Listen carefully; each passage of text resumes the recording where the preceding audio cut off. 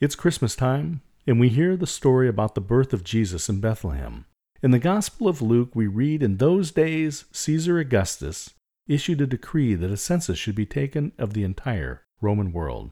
Hey, D. Scott Smith here. I am a motivational listener. Learn more at dscottsmith.com. History is interesting.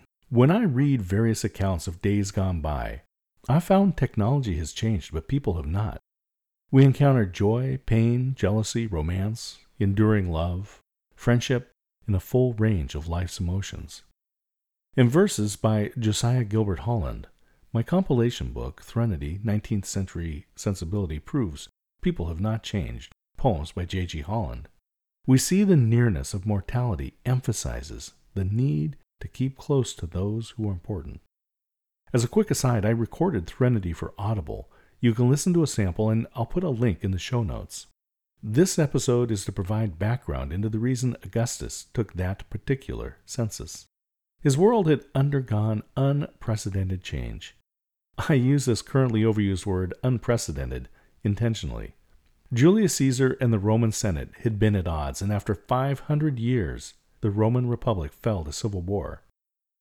Julius Caesar had adopted his grandnephew, Gaius Octavius, and entered into his will that his nephew should be his heir. Octavius was 18 years old when Julius Caesar was assassinated. He united with his uncle's supporters, generals Mark Antony and Marcus Lepidus, to find and destroy the assassins of Julius Caesar. Antony, Lepidus, and Octavius joined together to rule the new Roman Empire. This joint venture did not last long.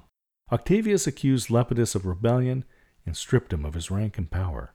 Lepidus conspired in a failed assassination attempt on Octavius and was exiled. Mark Antony and Octavius agreed to jointly rule the empire and divided the territories between them. The partnership with Antony did not endure. Mark Antony was enamored with Cleopatra. He made many decisions which led to an unrepairable break with Octavius. Eventually, Antony killed himself, leaving Octavius as sole ruler of the empire, an empire that included much of the land which is present-day Italy, Spain, France, Germany, Austria, Albania, Greece, Libya, Egypt, and Israel. This was a lot for a young man to consider. He needed to understand the scope and resources available. He needed to take an inventory of his assets. He needed a complete census of the entire Roman world. The year of 2020 may have changed your world. The usage rate of unprecedented has devalued the meaning of that word, yet it really does describe recent history. You might have a lot to consider. I recommend you take a personal and business census. Gather the scope and scale of your available resources.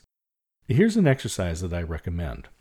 Review your calendar month by month for the past year. This is an exercise I conduct with my coaching clients, a calendar audit. This means that you will take a sheet of paper and write down the highlights of each month's activities. And do this without evaluation. It's just an inventory of what happened. After you've written the review of the past 12 months, then compare what you found against your values and goals. Your calendar is a reflection of your priorities. If your activities matched with your values and goals, well done. Repeat this in 2021. If not, this is the perfect time to determine what you will do to make 2021 your best year. As it happens, I have a great tool that would be useful. The 2021 Independent Planner is now shipping. Perhaps you'd like to try out the Independent Planner with the Daily Goal Tracker for free. That's a great idea. I'll put a link in the show notes. It's a Google form. Complete the form, and an undated copy of the planner will be emailed to you within 15 minutes. Hey, D. Scott here, your motivational listener. I wish you and your family all the best of the season and a wondrous new year. Cheers.